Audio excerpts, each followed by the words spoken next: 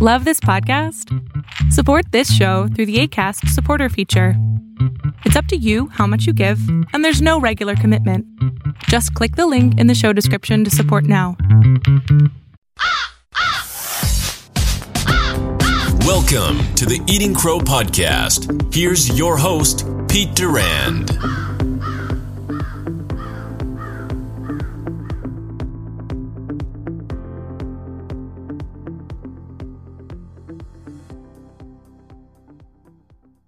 Hey everyone, welcome back to the Eating Crow Podcast. I'm your host, Pete Durand, and I've got the honor of having a very special guest, Gary Butte, who's the CEO of North Carolina FC Youth Soccer Club. And Gary's also a good friend. So we're going to jump into the heavy weight that's on his shoulders about how to handle one of the largest sports clubs in the country in one of the most crazy times we've ever seen as a country. So also, Gary's got a great background. We're going to talk about family. He's got kids in competitive sports at the college level, and we're going to talk about what they're doing. And deep, we'll probably dig into what it's like to be not only a business person, but also a dad in these crazy times. So we may share a couple of mistakes we both made in the past as well. So Gary, welcome. Well, thanks, Pete. Thanks for having me. I'm excited. Yeah, glad to have you here. So what I'd like to do is talk about, first of all, have us, give us a little background on NCFC. This is a big club, right? It's one of the biggest clubs in the country. Yeah. So what we say is it's the largest youth to pro soccer club in the country. So right. We have about 14,000 kids, and I'll say that's pre-COVID, about 14,000 kids. And then we also have the full pathway from 3 years old all the way up through your under 23s for college kids, and then our pro teams for both the men and the women. So it's a lot of kids. It's a huge asset to the community, and it's a lot of fun. A lot of fun with these kids. So when you say that, how many parents again? There's a lot of parents involved, right? In volunteers. Yeah. Well, so if you look at our coaches, our volunteer coaches, we have about 1,700. Jeez. So it's about 60 breakdowns, about 65 full-time staff, about 200 paid coaches, and about 1,700 volunteer coaches. How many fields do you guys manage? It's 175, give or take, one or two. It's a big business. It is. It's very big. So what were you doing before you got to NCFC, Gary? Well, this is all I've ever done is run soccer clubs. Really, I take that back. When I was coming out of grad school, it was either am I going to go into the large event, am I going to go work for the Capitals or the Saints or Madison Square Garden was kind of what I was thinking when I was getting my master's degree. And I said, well, I want to do that, or I want to get into the soccer world. So I took the first job that came, and I went to work for a YMCA in Alabama. Wow. And was their fitness director at a brand new YMCA that was built. Adult sports fitness director. And in about a year, I loved my job, loved working for the Y. A lot of great people, loved what I did, loved the mission of the Y. But about a year in, I said, soccer's what I want to do. And so about 6 months later, I was named executive director of a small club in Montgomery, Alabama. And I just hit, I think it starts year number 23 of running soccer clubs. And you played, didn't you, as well? I did. I played in college, and I didn't actually. The interesting part is I didn't start playing soccer till I was 16. Jeez. So I was your typical football, baseball, swimming. Played all the different sports, and my brothers played soccer. I didn't, and then one of my best buddies, the team needed a goalkeeper, and I was a pretty good athlete, and I was an All-American in college about 3 years later. So, interesting path. Goalie's probably one of the few places you could probably get away with being a really good athlete and getting on a soccer field, right? Nowadays, you just can't do that. That's a fact. No, what these kids are doing now, it's training-wise not even close to what I was able to do. Yeah, back then we were playing. We all played four sports, right? And you enjoyed the transition from season to season. It's a grind for these kids to get to the college level. They got to play year round. Oh, it's year round, and it's extra training, and it's team training, and it's bigger, faster, stronger training, and it's mental conditioning, and it is For these kids now who are coming on and playing, getting into this D1 and playing at these levels they're uniquely gifted people and athletes. So we'll touch on how you're managing, the new world of COVID in a few minutes, but let's drill down a bit farther in how you view, and maybe some input for parents. We're both parents. We've got kids that we're fortunate enough to play at the college level, kind of understand what that grind is. But there's a lot of people out there whose kids are in junior high, getting into high school, and they have that vision. They want to play a college sport, right? So soccer is really no different than basketball or baseball or, any other really intense club sport. So when you're thinking about talking to a rec group or a challenge group, right, before they get into the classic level, what are you telling them to look for in their kid that says they might want to do this? Yeah, I think first and foremost is to love the game and right. Enjoy what you're doing. I think nowadays there's so much pressure put on these kids for what they're doing and how they got to do it, and to make these teams, to make a competitive level team at NCFC is difficult. It's not easy. And I tell you, one of the things I'm most proud about our club is our challenge program, which most clubs in this country aren't doing that anymore. And it's that next level, good athletes, good soccer players. Most are moms and dads who are volunteering their time and giving back, coaching the game, but it allows the kids to play multiple sports. Yep. So it's a kid who's not really wanting to, really get after it, but they still want the competitiveness of a level that's higher than just show up once a week type of thing. But yeah, it's love the game, continue to work hard. We always talk about this. The best players at 19 or the best players at 13 are hardly ever the best players at 18 and 19. Yeah. I think you and I, our boys were on the third or fourth team when they were 13 or 14. I can't remember what year it was. Yep. And here they are, both of them heading off to play Division I soccer. So it's just to continue to grind and to work, but most importantly, love what you're doing is the most important. Yeah, my daughter, who potentially, and I don't tell my boys this, could be the best athlete in the family. She played really, really competitive soccer up until high school, and then she realized she's 6 feet tall. She wanted to play volleyball, basketball, and then play high school soccer. So she wanted the experience of all four of those, and happened to go to a very competitive high school.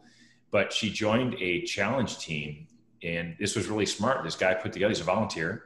He went and found 15 girls like her who are all very competitive athletes, either in tennis or basketball or volleyball, who had played youth soccer, and said, would you guys like to do it? So they went on a run for a couple of years and just had a blast because they could play the game. So it was fun to watch, and they did it for the joy of the game, which was also really great.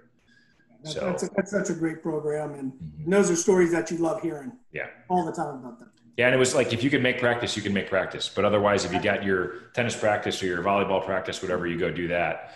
So, they knew that they were training hard. And when they showed up in the game on the weekends for the games, it was a lot more fun to watch. On to, how our world changed in March, right? Which is kind of when NCFC is getting ramped up for the spring season, right? Everybody's had some time off. They've started to train in February. The weekend games are starting to kick in.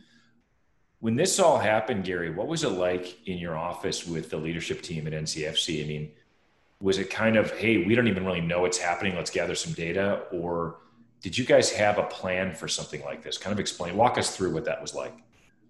Yeah, I don't know too many people who had a plan for what we're going through right now. Nope. So certainly, we like to think that we're super organized. I think that we have the best staff in the country, a lot of diverse people with diverse backgrounds, and a lot of really, really smart people. It was interesting. So our rec season was in probably 1 or 2 games. Our classic kids probably had 1 or 2 games. We were really just getting ramped up. And then I still remember it was the Thursday night. I can't remember if it was a Thursday or Friday, but I saw the NBA had canceled their season. Yeah. And so called a quick, we had an early morning meeting that next day, started going through the pros and the cons, started looking at maybe some of the trends, talked to a few colleagues from across the country. And, at that point, made the unpopular decision of just canceling what we were doing right then. Yeah. So I had a lot of doubters in the office. Mm-hmm. Why are we doing this now? Let's wait. Let's see what comes out. And, for me, it was, I don't want to take a chance of putting somebody at risk just to find out more information. It's easy for us to stop and start if that was what we were going to do. It was a tough decision. I can't tell you how many emails I received about I'm drinking the Kool-Aid and it's no worse than the flu and all the gamut of emails that you get. Yeah. But in the end, I think we were one of the first clubs in the country to cancel or to pause the season. And obviously within a matter of days, everybody was down. Yeah. The NBA was the real first big shoe to drop, right? I mean, that's when everybody realized this is real. Right. And, Sammy, our youngest, our two boys played together. He was still in season in his club team. So, and they were making a run at the national title again and all those things. So it's hilarious. Both of our wives have been heavily involved, obviously, invested in soccer. My wife's been a manager of this team for years. I think all my boys, even the academy teams, she was more crushed than anybody. I mean, she lives for going to weekend soccer games. So she kept on hoping, is there a chance we're going to come back? Is there a chance we're going to come back? And, frankly, Sammy was trying to play an indoor game. I think that first Friday night it was still being scheduled. And I said, there's no way that building's going to be open on Friday night. And Friday afternoon, they shut it all down and said, we got to take the cautious approach. And looking back on it, Gary, you guys obviously made the right decision. Parents probably feel a little bit more comforted that you guys made the right decision. Yeah. I mean, you really didn't have a choice, I think. Nope. But it's funny because when we talk about youth sports and you talk about our lives and how important youth sports is in our program is the friendships, not only that the kids have, but the families, the parents have. A lot of them, it's a social network. Yes. It's an escape from work. It's, around like-minded people and good people. And when that went away, that was a big blow for a lot of families who just wanted to get back out and see their friends and see the folks that they spend every Saturday morning with and growing up with and their kids are growing up with. And, it was interesting when we came back in June, we were able to come back for a couple of weeks. It blew me away how many parents showed up at the park. Oh, sure. And just socializing. Yeah. Just the human interaction that we missed for such a long time. That was about as impressive for me as it was to see the number of kids who wanted to get back out there and get after it. I had a conversation with a mom who has a 13-year-old daughter that plays challenge soccer, oddly enough. And she's talked about the mental impact on her daughter of not being able to play sports. So first of all, not being in school, like you said, their social network, but sports was her mental and physical and emotional outlet. And she's struggling with trying to get her daughter moving again. With soccer gave her a purpose, right? She was on the field and for an hour, she didn't have to think about what to do. It just kind of came, right? When the coaches talked and the games played. So she said to have a 13-year-old have to consciously think about exercise versus just being a kid has been a challenge.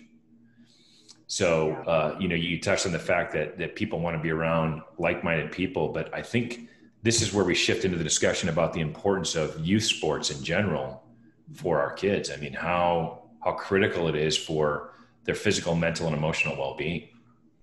Yeah, for sure. There was a paper that was just put out by the ECNL a couple of days ago. I haven't read it yet, but it was all about the mental well-being of the athletes during this time. Yeah. And how they're having such a hard time coping, how they're having a difficult time of just dealing with this new normal that we're living in and not able to come out and play. And then when we come out, you can't stand next to each other. And I have a daughter, you have a daughter. Keeping those girls away from each other when they're on the field is not an easy thing. Yep. And they're together, they're tight, and here we are. Hey, make sure you keep your distance, stay away. It's that aspect. It'll be interesting to see what happens because I'm sure there'll be studies done of the effect of this on adolescent kids and the effect on them moving forward from the isolation, from the being away from schools, from being able to go out and do the things that they love. I think the effects of this is going to be a long time coming, or not coming, but it's going to be here for a while. It is, and I think that's where we'll talk a bit more about. I know that NCFC's back at it, right? My son, who graduated from NC State, has been doing some coaching for goalies for years, and he came home the other night and said, "Dad, I need to find another side job." I said, "Why?" He goes, "NCFC's back. There's no fields." He goes, "I trained a kid in a ditch for an hour tonight." So how are have you done any special training for the coaches? What kind of communicating have you been doing with the parents and the families to help them feel comfortable about the approach you guys are taking? What does that look like, Gary? Yeah, well right after we canceled the season, we put together a COVID task force, some board members, some staff, some medical personnel in the area, and really started to come up with guidelines. When we are and how we're going to do everything. So I can't even tell you how many hours were spent on, all the necessary things that we're all doing now. The, tables. Again, we have a lot of facilities that we operate. So, are they going to be able to be sanitized properly every day? Are we going to have the hand wash and all the necessary things that need to be out there for cleanliness and the masks, about 1,000 masks with the logo on it to be able to give to the coaches. Sure. We have a 6 or 7 page document. Right. Outlined from every person, coach, parent, player, facility managers, directors, of exactly what's supposed to be done, how it's supposed to be done. It's pretty thorough. Spent a lot of time on it, and it changes every day. Today we got some more, some updated information that we might be able to start allowing contact in our training sessions from our governing body. So that's exciting to hear. So now, exactly what does that entail? How does it change our protocols? The Zoom meetings now. Obviously, we're all attached to these Zoom meetings, but how many meetings we've had with our coaches with regards to these protocols, how much time we spend on them, the software that we're using to track players for contact tracing. I mean, the gamut is just is very intensive, and I think we've done a really good job at it. Has there been any testing requirements for the players or the parents to participate? There is not testing that we do. So what we do, the first time we came out, we went through the questions that you get asked a lot of times when you go into places. Have you been anywhere? Have you been tested positive? Do you have fever? Do you have all the different things we would ask every kid before every practice? Right. So what we have now is we've kind of put that, with our scale, it's tough to do that. Yeah. So we've put that back on the parents. We know you want a safe environment. We want to have a safe environment. So make sure you check your child's temperature before you go. If they have a fever, if they're not feeling well, don't come. Right. Don't come out there. So we've put a lot of it now on the individual. There's no pressure not to be out here. Yep. So stay away if you're not feeling good. Stay away. And so that's how we're now monitoring it. But as soon as, there have been times where kids have tested positive, we know every kid that's been around. We train in different pods. This group is now shut down, or this group might be able to stay. And again, trying to make sure we take all the necessary precautions. Is there a game schedule? Are they going to resume, scheduled play, or is it mostly just practice right now? They will at some point. So we've gone through a couple iterations of schedules for all the various leagues. So I think some of the leagues had us starting the end of August. Mm-hmm. Yesterday's announcement is going to push that back a few weeks, at least a few weeks. You never know what the next announcement's going to be. Nope. Man, let's hope it comes back favorable. But so we're just being fluid like everybody else. We have plans. As it moves, we move with it. We still have plenty of time to get all of our seasons in. Yep. Throughout the fall. Typically, on a normal year, we start games sometime the last weekend of August, first or second week of September. So if we get into that second week of September, we're able to get back out. We're trending right about the same dates for games that we have in the Okay. What's the communication been like with the clubs in Region 3, right? So the North Carolina, South Carolina clubs, the Florida, Georgia, up to Virginia. Is the thought process to continue to play games where people hop in a car, take a bus, or are you going to stick more around North Carolina teams? What's the thought process there? Yeah, no, it's a good question. So what we did with our top level, the academy level groups, we now joined a more regional league. Okay. So where we were flying all over the country before, Yep. and there are still a couple of leagues that we could have been in. Yep. That do that. We chose not to do it because we just think the time is, one, economically it doesn't make sense anymore. Obviously the safety of getting on buses, planes, those type of things. So we're about 100 different leagues that we're in. So in the top level leagues, which is the ECNL leagues, we have limited for the fall where the North Carolina teams are only playing North Carolina teams. Virginia teams are only playing Virginia teams. South Carolina teams are only playing South Carolina teams. So we're trying to limit that overnight stay and travel. And hopefully when we get into the spring season or things lighten up, then we'll be able to get back out and maybe get some extra games. But the interesting thing that's going on in the country right now with youth soccer is each state is different with regards to who's playing and who's not playing. Okay. So South Carolina is wide open. They're playing. Yeah. So you have teams in North Carolina who are choosing to take their kids down to South Carolina to go play games. Oh.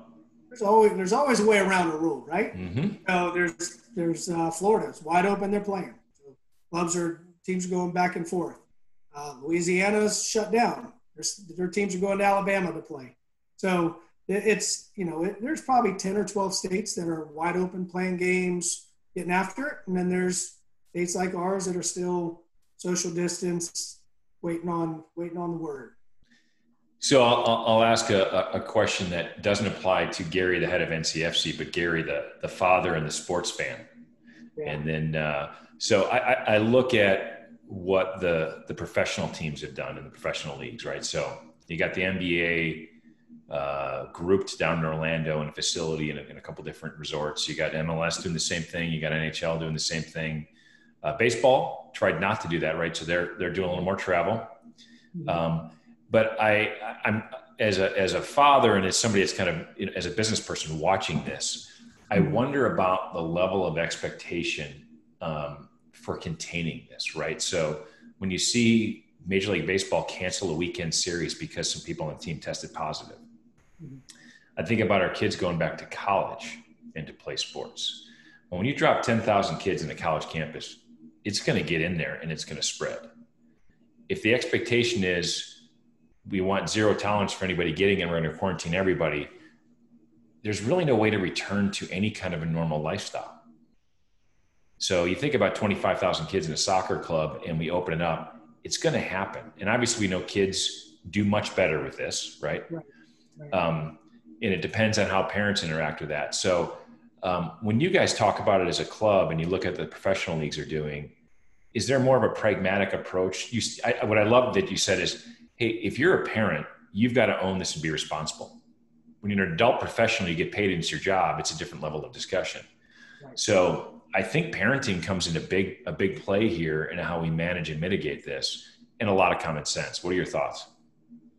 Yeah, there's so many thoughts because there's so many layers to that question. Yep. When you take let's take my daughter and my son are in college, and they're actively now training with their teams. How they're going to keep those players from not interacting with, they're trying to keep them in a bubble as much as they can. But they're still, now I would say my daughter's at Ole Miss. All of her classes have gone online. So she lives with her soccer players. Only place she'll be going is to the soccer facility where they're tested and they take great care of her, as you would imagine an SEC school sport would. Yep. So I feel really good about her and her situation because she's going to be really contained. Yep. She's probably more contained than most kids. Sure. Now, my son, who's at University of Alabama, Birmingham, a little bit different. Some of his classes are on campus, so he's going to be interacting with the normal population. I'm not so worried about them getting it. Yeah. I'm not one, the data suggests that our healthy kids younger aren't going to have as many issues with it, and right.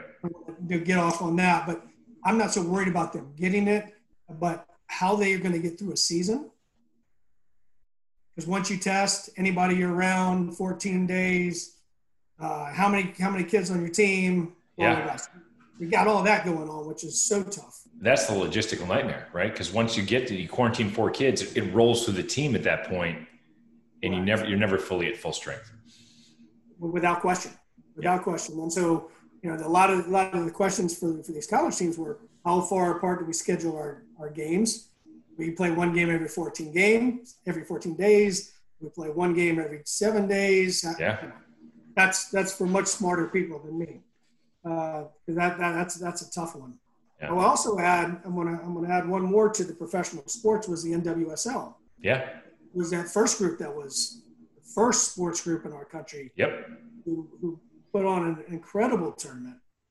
Nobody tested positive.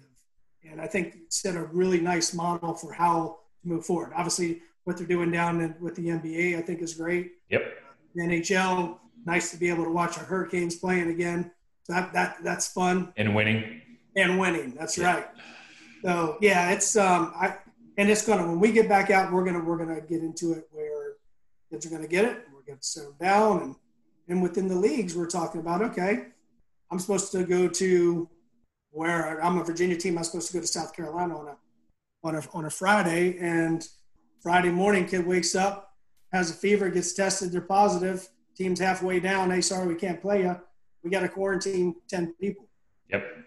That's why we kind of kept things North Carolina, Virginia, and keep them close. But it's going to be so difficult, Pete, to be able to get through this if we continue the narrative that we have, and in the manner in which we do, which is your 14 days and anybody around. Yeah, you're right, and I think it's what I've had discovered with parents of kids at college, not even athletes at college, right, is if you drop these kids into a school, and I know some, like Notre Dame and some other universities have identified quarantine dorms, right? If you test positive, you go stay for 14 days in this dorm and isolate yourself. I wonder at the practicality of that, right? If that person tested positive, there's a good chance that they interacted with another 300 kids in the last 2 days. So tracing that back and isolating just seems to be a challenge. And some families who have family members who are at home, either in the home or close relatives that they care for at risk, are nervous about the schools getting them all there for a month and then sending everyone home, right? Which really spreads it. So I don't know how that's managed, but I think, again, back to that pragmatic approach is if we think this population can handle it, then you kind of got to get them there, let them deal with it, and let them stay there. Right. As long as they can get the right. I agree 100%. Yeah. Yeah. And I know we are, I don't know if we're blessed or not, but our son, Sammy, he had COVID this summer. And he was at a graduation photo event, and 2 boys there had it, didn't know it. And 14 of the 18 kids that were there in the photography event got it. And around 7 or 8 of them had symptoms. They had a fever. Some of them didn't even have fever. They were just tired. Sammy, was just tired, and he had like a head cold for 4 days, and then he was fine. He was back to training again. But it was, we talk about the soccer mom network, man, that the text group is blowing up, right? So-and-so's got this, and they all got tested at one day. His coaching staff was like, that's fantastic. Glad you already went through it. Yeah. Right. There's a lot of that that's going out there. Nobody's going to say that publicly. Yep. Publicly, nobody's going to say that, but it's almost as if, you want, not that you want, I'm not, suggesting that people want it, but absolutely. If you're going to go through it and you are going to have symptoms like those folks have, get it, be done. Now, people could argue, do we know, are you able to get it again? Do you have enough antibodies? All those questions. Unknowns. But, yeah. I think that is something that is talked about privately in the sports world, but will never be said publicly. Agreed. He's in a dorm floor for 8. There's 8 soccer players in in the 4 rooms he's in, and they're doing a good job, like you said, of keeping these kids isolated to their group. trying to keep them closely contained. And once classes start, that'll be a little more interesting. He has, I think, 4 of his classes are in-person classes. So he actually is going on campus. And again, it's very interesting how schools are approaching this differently. But he's excited to be there. He's excited to be playing. He's healthy. So we're blessed that he handled when he got it, as we hoped he would. We, oddly enough, I think we did as best as we could to kind of keep him sequestered to one part of the house, but the rest of us, knock on wood, made it through okay. So either we had it and just didn't have any symptoms, or it's just a strange thing. So Gary, I appreciate the background on NCFC. You got a lot on your plate, a lot to handle for both parents, kids, and I think soccer in general. And North Carolina is thought to be a leader in the soccer world in the country. You're blessed that you've got some good teams to play locally, right? So moving on, Gary, tell me a little bit about the dead animal in the corner of your office. What I probably should have taken that down. No, I've got to have something interesting that isn't necessarily just COVID or soccer related. So when did you kill Bambi? Well, I would say it's more than a dead animal. I would call it a trophy buck. Okay, trophy buck. A West Texas trophy buck that is still sitting there because I'm not quite sure where it's going to go up in the house. Still waiting for Mama Fane to decide if it's going up and where she wants it when it goes up. How many points? 13. Nice. It's a pretty big deer. It was a pretty big deer. Where in Texas did you get it? It's West Texas, kind of just west of San Antonio.